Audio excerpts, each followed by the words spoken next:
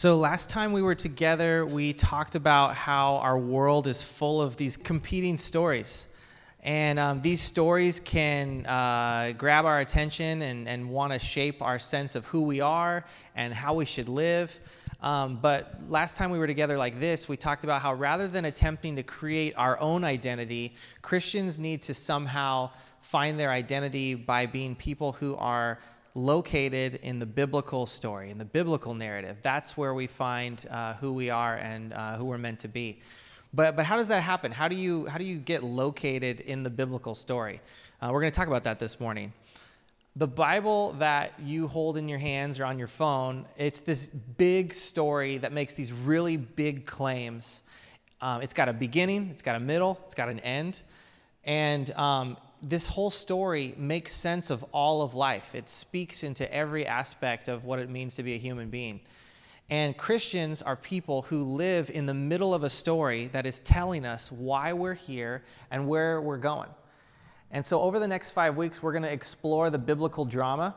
And many Christians are familiar with this story, but it's a struggle for us a lot of times to connect our own story to the bigger story of God. We go, how does what, you know, I know maybe some scripture verses or stories or things like that, but like, what does this have to do with my life and my everyday?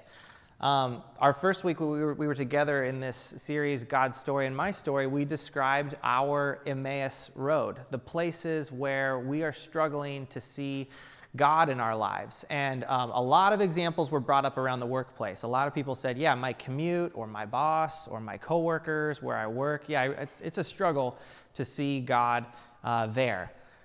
Many of us, it seems like, we're not really sure what we're doing here, at least for the 9 to 5 or in cubicle land or wherever it is. It's as if our work and our gifts and our passions, it feels disconnected from our call to follow Christ. And so we want to do something about this disconnect. We want to, and to do that, we begin in the beginning of the biblical story. We begin in the beginning. And the beginning of the story of the Bible helps us to understand where our lives fit into God's story. So what does Genesis tell us about who we are and what we're here to do? Let's look at in a Bible at Genesis 1, verse 1. It's the very first book of the Bible, and Genesis 1:1. So just turn a couple pages past the table of contents and all that kind of stuff, and you're there. Genesis 1:1 through 4, and then I'm also going to skip down to verse 26. In the beginning, God created the heavens and the earth. Now the earth was formless and empty. Darkness was over the surface of the deep, and the Spirit of God was hovering over the waters. And God said, "Let there be light." And there was light. God saw that the light was good, and he separated the light from the darkness. And now skipping down to verse 26. Then God said, "Let us make mankind in our image, in our likeness, so that they may rule over the fish in the sea and the birds in the sky, over the livestock and all the wild animals, and over all the creatures that move along the ground." So the biblical story begins with Genesis 1 and 2, and right away we can see this is a story that's not just about us. This is a story about the entire cosmos, the heavens and the earth. This is a story about the universe and everything in it. That is a big question. I will send you a really cool video from the Bible Project that will explain it way better than I could. Yes, about the divine council. It's a very ancient way of talking and thinking. And yes, let's talk more. Yes, because that's like, whoa, what's going on there? Yes. Yeah, you got it. No problem. So yeah, this is a story about the universe and everything in it. This is a story about God creating us in his image. And Genesis claims, first of all, that the cosmos is a creation, and it's not something else. The cosmos has a beginning, and the cosmos has a creator. So right from the start, we're told the world is not eternal. It has a beginning. So some Eastern religious traditions, also some Western thinkers like Aristotle, they would say that this place is eternal. It's going to just go on and on and on. But in Genesis, the cosmos has a beginning, and then other biblical books let us know it also has an end. And we're also told that the cosmos was created. Philosophers like Plato and Aristotle, they would explain the origins of our world in really impersonal terms. Classical Hinduism and Buddhism also put the creation of the world in really impersonal terms. But in Genesis 1, the Creator God, this is a very personal act. It's a God who wants to be known. It's a God who wants to create a space to connect with his creation.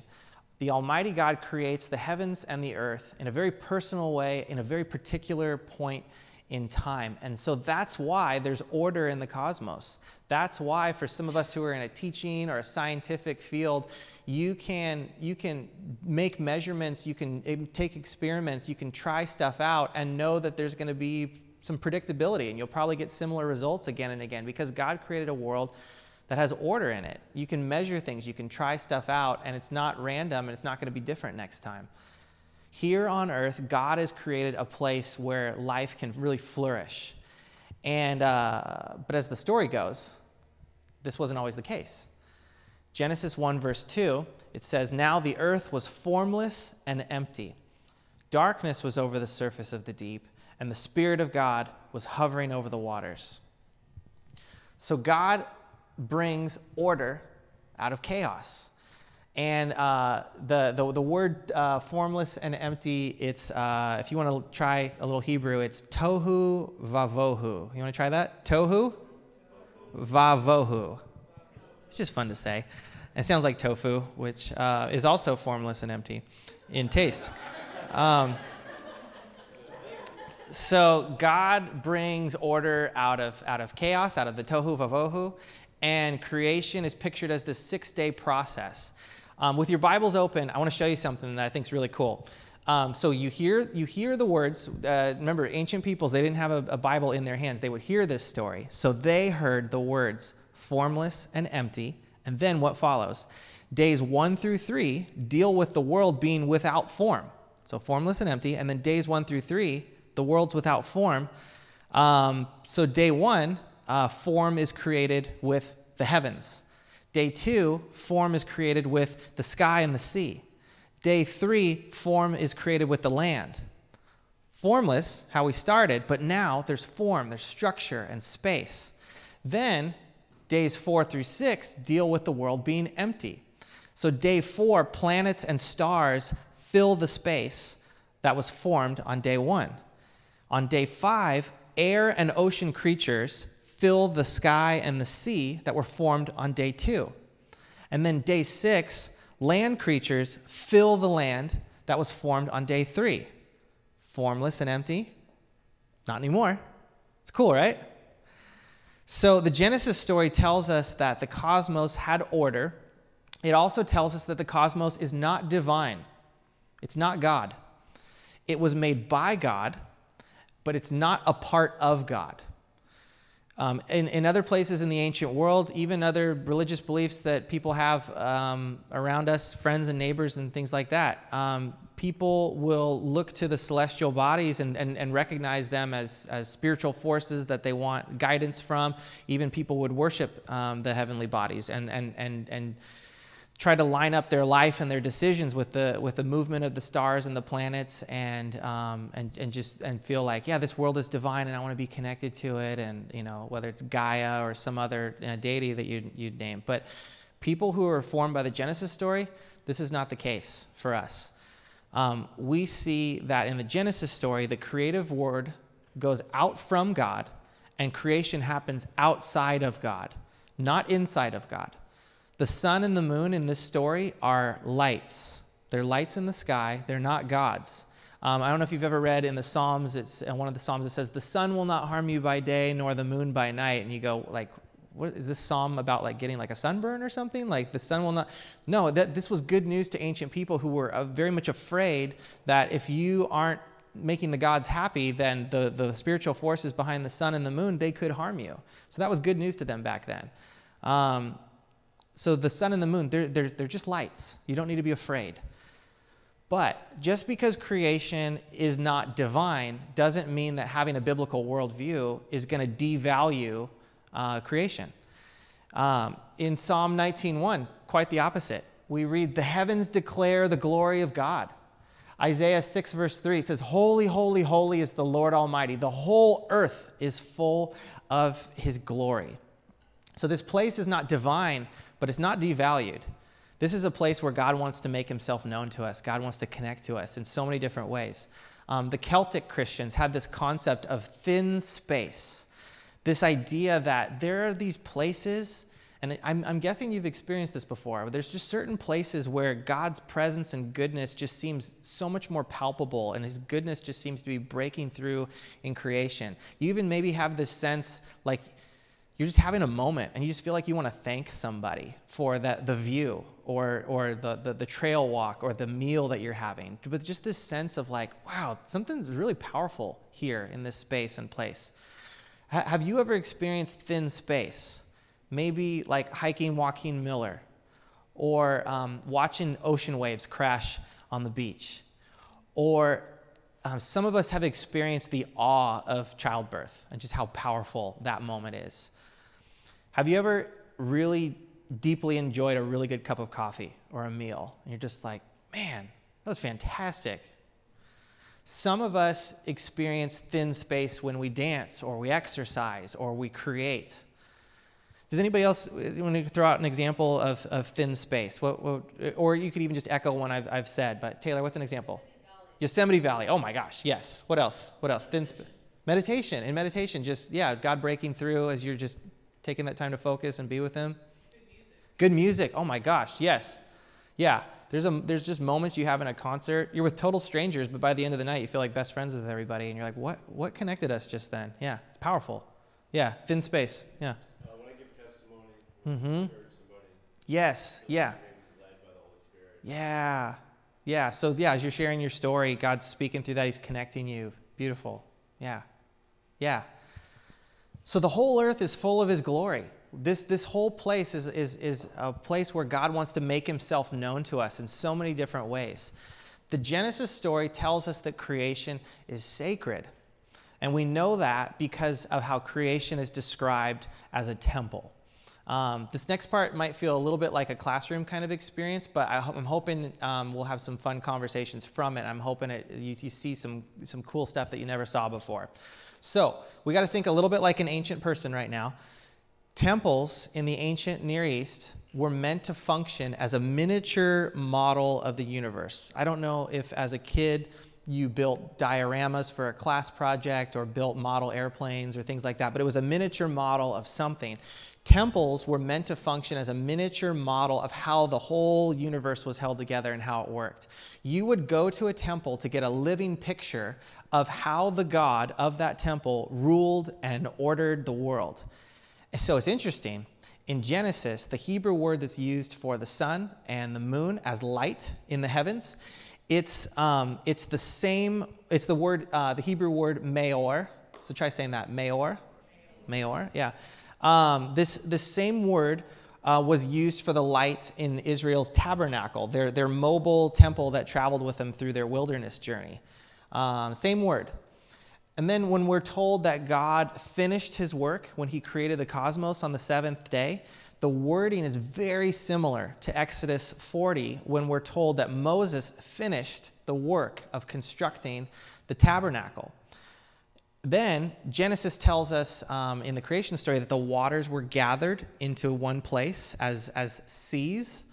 And then later we hear that in the construction of the tabernacle, there was a bronze sea. It was this large basin with water in it.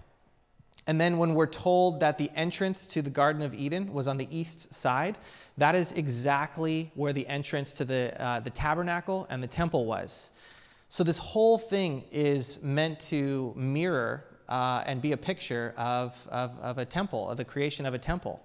But finally, what about the image of God that's placed in the Garden of Eden?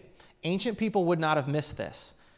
The last thing, everybody knew this back then, the last thing to go into a completed temple was the image of the God. That was the God's house. That was where the God lived. And so the very last thing to go in there was the image of God. So what we're reading about in Genesis 1 and 2, we are reading about the construction of this cosmic temple, a place where God wants to live, a place where God wants to be present and interact with his creation. And so the world is not divine in the Genesis story, but the world is sacred. This world is a temple. This world is a place where God wants to be known. Christians are able to say that the world is good, but we actually have a reason for saying that it's good. And that's because a good God, out of his good character, created a good world. Ancient people and modern people might see the beginnings of this world as this random, accidental process, but a Christian draws on this beautiful Genesis narrative and says, no, we think this place is good, and then we believe that this place was created with intention, that every detail, God had his fingers in the whole thing. So then that brings us to our role in this story. If this is the big story and how it all begins, then what's our part to play in this story? So in the ancient world, the story was that humans, when humans finally came along, that they came along for the benefit of the gods. Within their many models of the universe, ancient people would see an image of the god, and they understood that the god's presence in that whatever temple that they were visiting, that God's presence was connected to, my city or my life experiencing fertility or prosperity or peace or justice. So if you wanted to ensure that fertility and prosperity and peace and justice were happening in your city and in your life, you had to keep the gods happy all the time. You had to satisfy the needs of the gods all the time. Humans, according to the ancient mini models of the universe, they were created to do work that the gods had gotten tired of doing. They're like, we need some people to do this. I'm sick of this. So in the ancient world, what are humans? They're slave labor for the gods. That was the view of what humans were. Keep the gods happy. They'll make sure that you have crops and you have health and you have children. Make the gods mad, and they will take away everything that you love and you desire. So in this model of the universe, how can you ever really know if you've ever done enough to make the gods happy? How do you really know? You can't know. And it creates this world where you're just paranoid all the time. You try to love things in your life, these gifts from the gods, but you just think, man, maybe at any moment I'm just going to tick off this God and they're going to take it from me. And so you're just always afraid that for the most random whim of the gods, the very thing that you love is just going to be stripped away from you and you'll get no explanation, no answers. But this is not the God of the Genesis story. The God that we meet in Genesis says, you are not here to meet my needs. The God of the Genesis story says, I created this world for my creation. I don't need this place. This place does not sustain me. I created it to sustain you. You don't feed me. I feed you. And here's the big one. You don't maintain my image. You are my images. Huge difference. Humans are not slave labor for the gods. Humans are the images of God in God's temple. Male and female, he created them in his image. And this is why human beings are not supposed to worship images. It's because we are the images of God. This is why God cares very deeply about how we treat one another. Because how you treat the image it reflects how you feel about God. So, what do image bearers do? We read in Genesis 1, verse 26, we rule. Turn to your neighbor and say, you rule. ruling the created world, Manuel?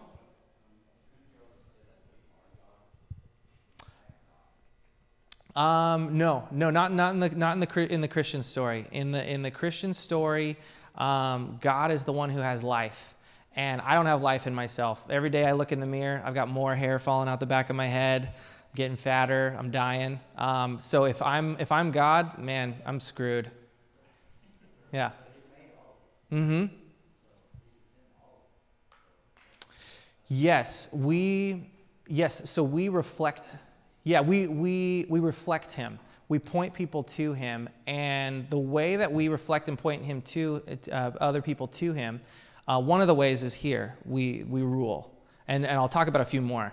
Thank you for bringing that up. It's also what the kings of the ancient world were believed to do. Those were the only people back then who were described as the image of God. But in the Genesis 1 story, it is the destiny of all human beings to be kings and queens, to rule like God rules.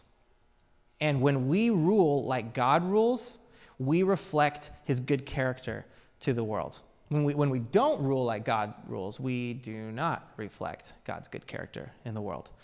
But then, Genesis 2, verse 15, there's more. God tells humans to serve creation and to keep creation. And this is religious language. This is the same language that you'll read about, the same words that are used when it's describing the role of priests who serve and keep what's happening in the temple. So we've got a sacred task. We're in God's temple as God's image bearers, and we go to work as priests who serve and keep for this place. We're called to serve the earth. We're called to reverence it, to respect it. We're called to keep creation, to conserve it, and to protect it. And so Christians have to keep their royal and priestly vocation in mind as we account for the evil and brokenness that we see in the world. Because I think you'd agree, we don't have a stellar track record when it comes to ruling the world like God rules. We don't have a stellar track record when it comes to caring and keeping for this temple like we're called to do, like we've been asked to do. In Genesis 3, we see that the story takes a turn. You might have heard it described as the fall. God's story tells us that God's creation is good, but this goodness was catastrophically marred through the fall, when humans wanted to carry out their kingship and their priesthood apart from God. And the fall is when sin comes into the story. Now, there's a few helpful ways to understand sin. One word that would describe it is disruption. There is an order. There's a well-being to this place that God intends for the world. It's called shalom. Let me hear you say shalom. God intends shalom, which is wholeness, it's life, it's peace and harmony between God and us, between us and other people, between us and ourselves even, and between us and the created world. That's what God intends. But maybe one way to define sin is any way that I have been guilty of disrupting God's shalom, any way that I've gotten in there and I've wrecked it. Another word is rebellion. If God intends harmony within his creation, sin is rebellion against God's good ordering of the world. Sin says, I don't really like how you're doing this. You're in my seat. I'd like to sit there. That looks nice. Another word would be participation. Creation is supposed to be headed somewhere. You and I have a part to play to take this thing further, to make it new, to make it better, to partner with God where he wants to take this thing. But there is a choice to work for God's life and flourishing, but we could also subvert this thing with the way of death. Things that kill the good thing that God wants to do. Maybe with sin, we need to ask, what are some ways that instead of participating in a way that leads to life, I've been participating in a way that leads to death and corruption and decay? And then another Hebrew term to describe sin is missing the mark. Sin would be any of the ways that there's this beautiful picture that's been held out in front of us, but then like an arrow shot poorly, we miss the mark, and we miss the beautiful picture, the beautiful thing that God had intended. But here's what we got to remember: where you begin the story of God and where you end the story is going to shape and determine what sort of story you and I are telling. With our lives, with our words. When we tell the story, we need to make sure that we talk about the disruption and the rebellion and the participation and missing the mark. We tell it properly. The sin chapter is a chapter within the large story of what God's been up to in the world. Within the larger story, sin and our fallen nature, they are not the first word in the story. The first word is goodness and life and flourishing and purpose and calling. Sin and fallen nature are not the first word in the story, and they are temporary. They are not always going to be part of God's story. So when we share God's story, we take the sin chapter very seriously, but we can't forget it is a chapter in the story. Let's not forget, Genesis 3 is not how the story begins, and Genesis 3 is not how the story ends.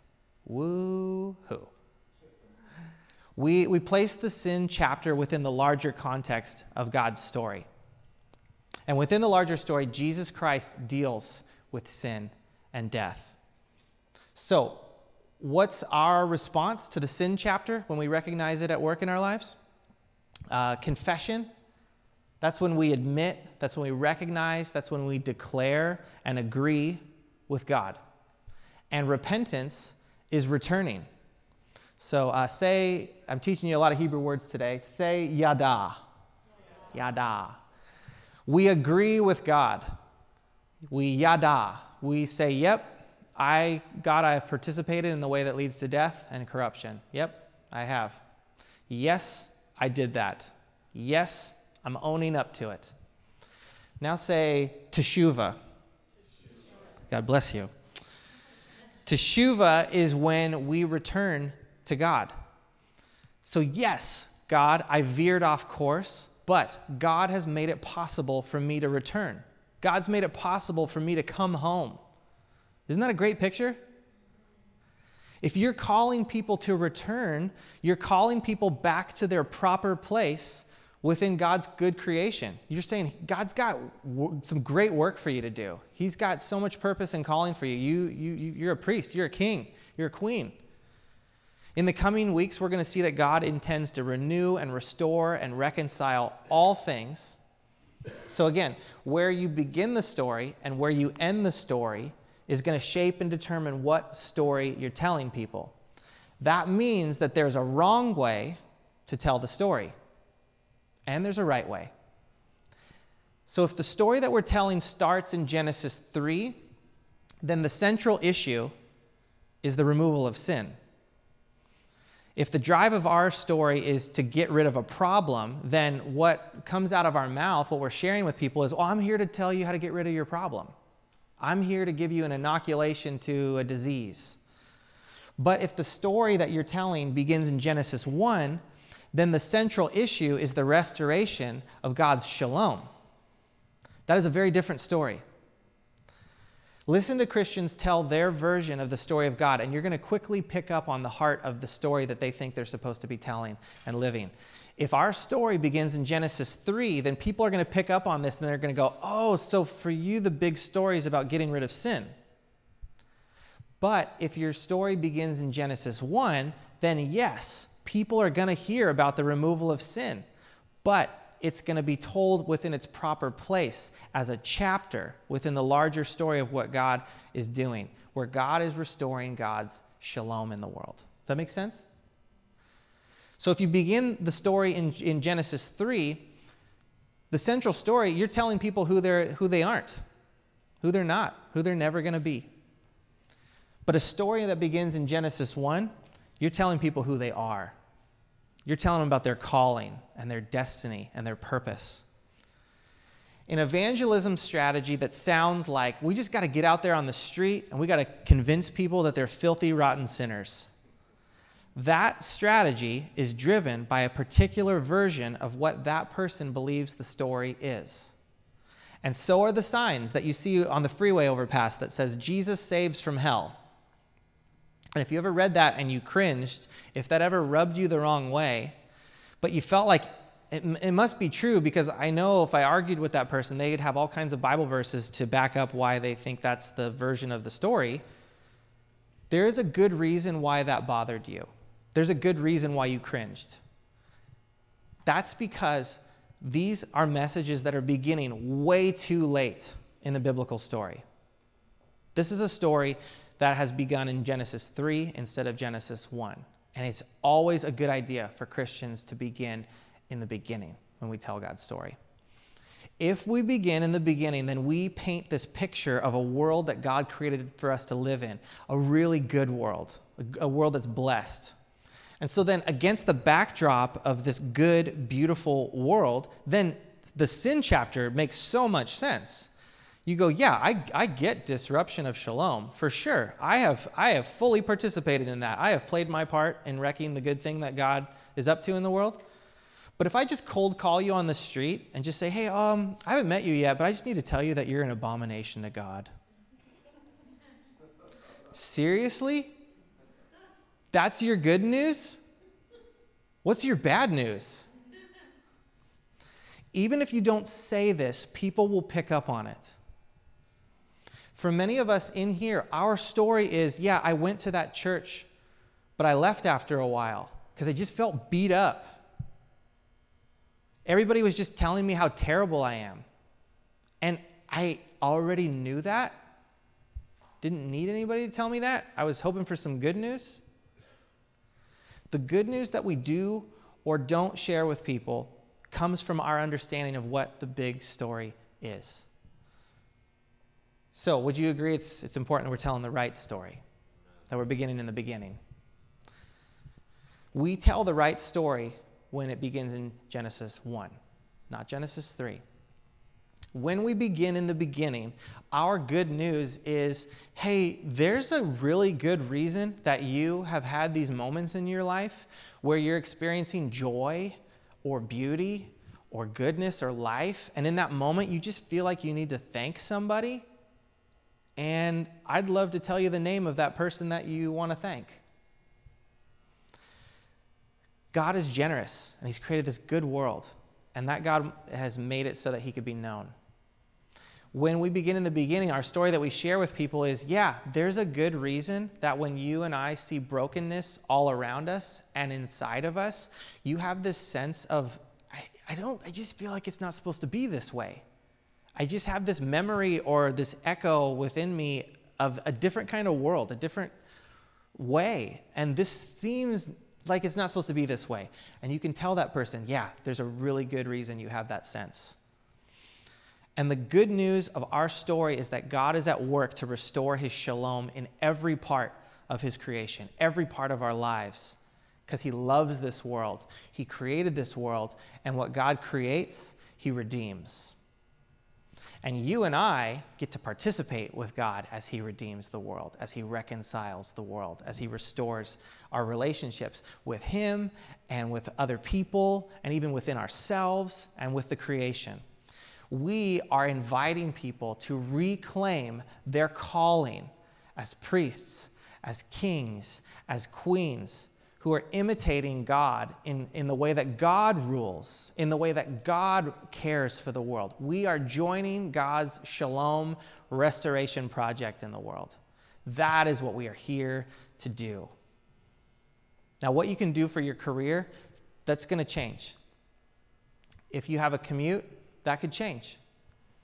Our coworker and boss situation could change. But our Christian vocation is always going to be the same no matter where we find ourselves. Our Genesis origin story calls us to ask, okay, God, here I am in cubicle land, or here I am as a barista, or here I am as a social worker, or here I am as a mom. Here I am in this neighborhood. God, how are you calling me to bring your shalom to this place? God, where do I see chaos and you want to bring order? God, where do I see justice or inequality where I could reflect your good rule in the world, where there'd be justice and relationships would be set right? If there's coworkers that aren't getting along, maybe I can get in there and mediate and help them. If there's a broken marriage, maybe I can let them know, hey, I'm here to help. I'm not going anywhere until I help you guys sort this out, and I'll be there for you, and whatever resources or prayer or strength that you need. Let's make this right. Where do I see neglect? Where, God, I want to bring your keeping and care to this place where there's weeds, where there's thorns, where there's brokenness. Our Christian vocation gives us new eyes to see that God's got good work for us to do. And as we participate with God in bringing his shalom, we're going to see, God, you've already been present at my job. You've been here the whole time. You've been here on my commute. You've been here with this really weird coworker situation. You've been here in this neighborhood. But I just needed you to open my eyes to see that you were walking along with me the whole time. To help this kind of get real for us and to connect this to our own lives, I want to invite up my new friend, Tom Prince, to share his story. Some of us met Tom last week, and Tom has been in the neighborhood much longer than I have. About 20 years ago, he gathered with a group of people from their church to found a co-housing community just around the corner called Temescal Commons. And Temescal Commons is a big part of how Tom wanted to work for God's shalom in the Temescal district with some friends, with a faith community. There's about 20-some people who are living on a property together, and they've got residential units and common areas where everybody's living and working and playing and raising their kids in community with one another. And I'll just let Tom tell you more, and then I may have a few questions. But Tom, everybody, Tom, and Tom's got some cool pictures that kind of tell the story of this place. So I think the sort of big question for us as a community of faith was, how could we start pulling the different circles of our lives closer together? And so that we were working and living and worshiping. It's pretty easy to be living here, worshiping there, working over here, and be on the road all the time. So we wanted to live well in God's creation and be good neighbors to each other, people around us, and also be caretakers of that creation. This is what the site looked like before we got started. There was an old house up here on the side, and then it was an old Italian family that had been there. And next to it they had gardens and chicken coops, but it was all dilapidated. In fact, they had several offers on the property, and we said we were hoping to build a community, and they're like, hey, that's totally in the spirit of what we would like to support. So they sold it to us for less than other offers that they had. And anyway, this is just an interesting thing. It's a weird thing to have an opportunity to build things, but you're still thinking about the creation. Like, how do we work with the creation, not against it? And one simple way of doing that, if you're building a house, is you put the wide part of the houses going south. And when you do that, most of the heating of the house can be done by the sun. And it's just simply by shifting the direction of your house that direction. Where almost every house in Oakland has a narrow part forward. So if someone had just thought about that in the very beginning, the amount of CO2 that wouldn't be released in the air, the amount of just free, good energy would be good. So when you're working against the creation, it's very costly out of your pocketbook, but also for the creation. And if you take time to think about it and work with the creation, it blesses you. Next one. So here, there's something, those red things down there are radiant floor heating. And so, and then we just have cement that goes in there. So that actually when the sun comes through the windows, it hits the cement floor, and then it saves the energy and then releases it at night. And periodically, just a few times a year, we can kick on some hot water. And if you heat the cement, it radiates out instead of heating the air, which you have to keep redoing. So again, it's just a simple way of doing it, but if you use just the nature of the way materials work in creation, they also bless you. So this is a common meal we eat together twice a week and share the cooking. So like every 12 meals, you might need to cook once and help clean up once. And the rest of the time you come in and eat, hang out, and you leave. Someone else does the dishes. So the coordinating with each other makes, just some of the tricky parts work good. And just really nice intergenerational things happen. The guy here on the right was born when we established the community in 2000. He's off at college now, and she's one of the younger ones in the community.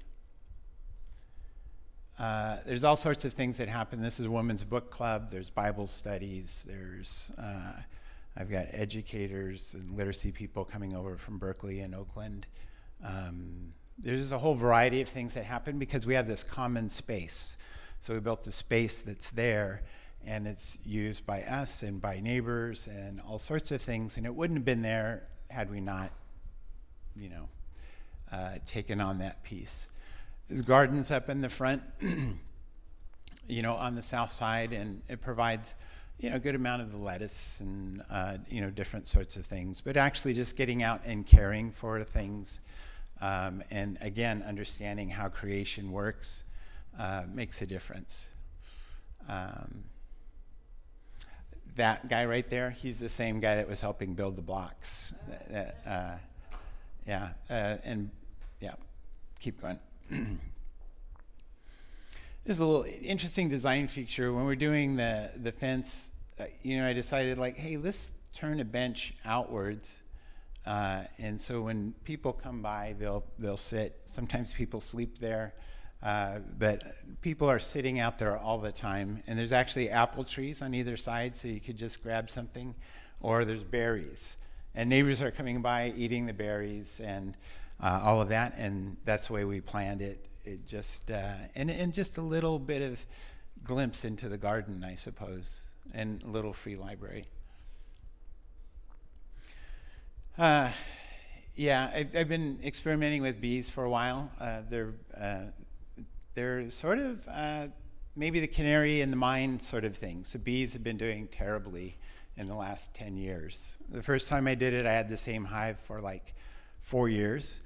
The last time, 2 times I did it, I lost them both to these varroa mites, which are new and causing huge problems. So there's lots of ways that we're interacting with the creation where we're really not honoring these fellow creatures we share the earth with, but we're not only making it worse for them, but killing them. We have extinction of species right now at about 1,000 times greater than what you would expect it to be, and it's mainly because of us, the caretakers of the creation. So we're not doing so good. We're doing good on dominion, really bad on care. Yeah. We put solar panels on the place, so they've been up there providing, just clean energy from the sun. There's no moving parts. There's almost nothing to go wrong, and keep going. It's another set of panels on the house. Those are put up in '98, and they're still working great. Probably paid for themselves after 8 years. So all the rest of those years of just free, clean electricity. The electricity here it's just plugging into a car, and so it really costs nothing. I haven't been, to a gas pump in quite a while. Yeah. As people we shared cars and stuff, so we had just one car, and so that we got exemptions from the city to have fewer car spots and more green place, and that's kind of what it looks like now. Awesome. Thank you, Tom, so much. Thank you. I love Tom's approach. When it comes to what people believe, there's some people who want to argue with you or indoctrinate you. Tom's approach is, why don't I just show you what I believe? And if this is compelling enough, maybe you'll want to be a part of this. What if we took that approach? What if we put God's shalom on display with the kinds of lives that we lived and the places that we create and the things we create, and doing this together instead of on our own? As we pursue God's shalom, I want to give you a gift. It's a key, and there's these key necklaces here in the middle. These keys, I want to tell you about them, just a couple things. They're retired. They used to open the doors of homes in Oakland. So in one sense, it's a key to the city. But you'll also see when you get your key that it has a crown stamped into it. And that's because Jesus told his followers that he has given us the keys to his kingdom. Keys are about trust. And when Jesus said, I gave you the keys to my kingdom, he's saying, like, I'm looking for partners and I trust you and I want to do this with you. And so when it comes to working for Shalom, you can know that Jesus trusts you. Keys are about authority. When you work for Shalom, you're doing this in the name and the authority of your king, and all of his resources are available to you. Keys are about opening doors. So if there's any way that you're facing a closed door, if there's any way that there's been places that others have not been able to go, but you want to go there, you want to bring breakthrough in life there, you can have this as a reminder to say, God's given me the authority here. So as you wear your key necklace, it might bounce along your chest, or you'll forget that you have it and somebody asks you about it. What does this mean? It means that Jesus has given me the keys. It means that Jesus trusts me. He trusts all of us. And so we're going to sing, and as we do that, come on up here so that Tom or I can give you a kingdom key. We're going to put the key around your neck, and then we want you to hear from us the words, Jesus trusts you.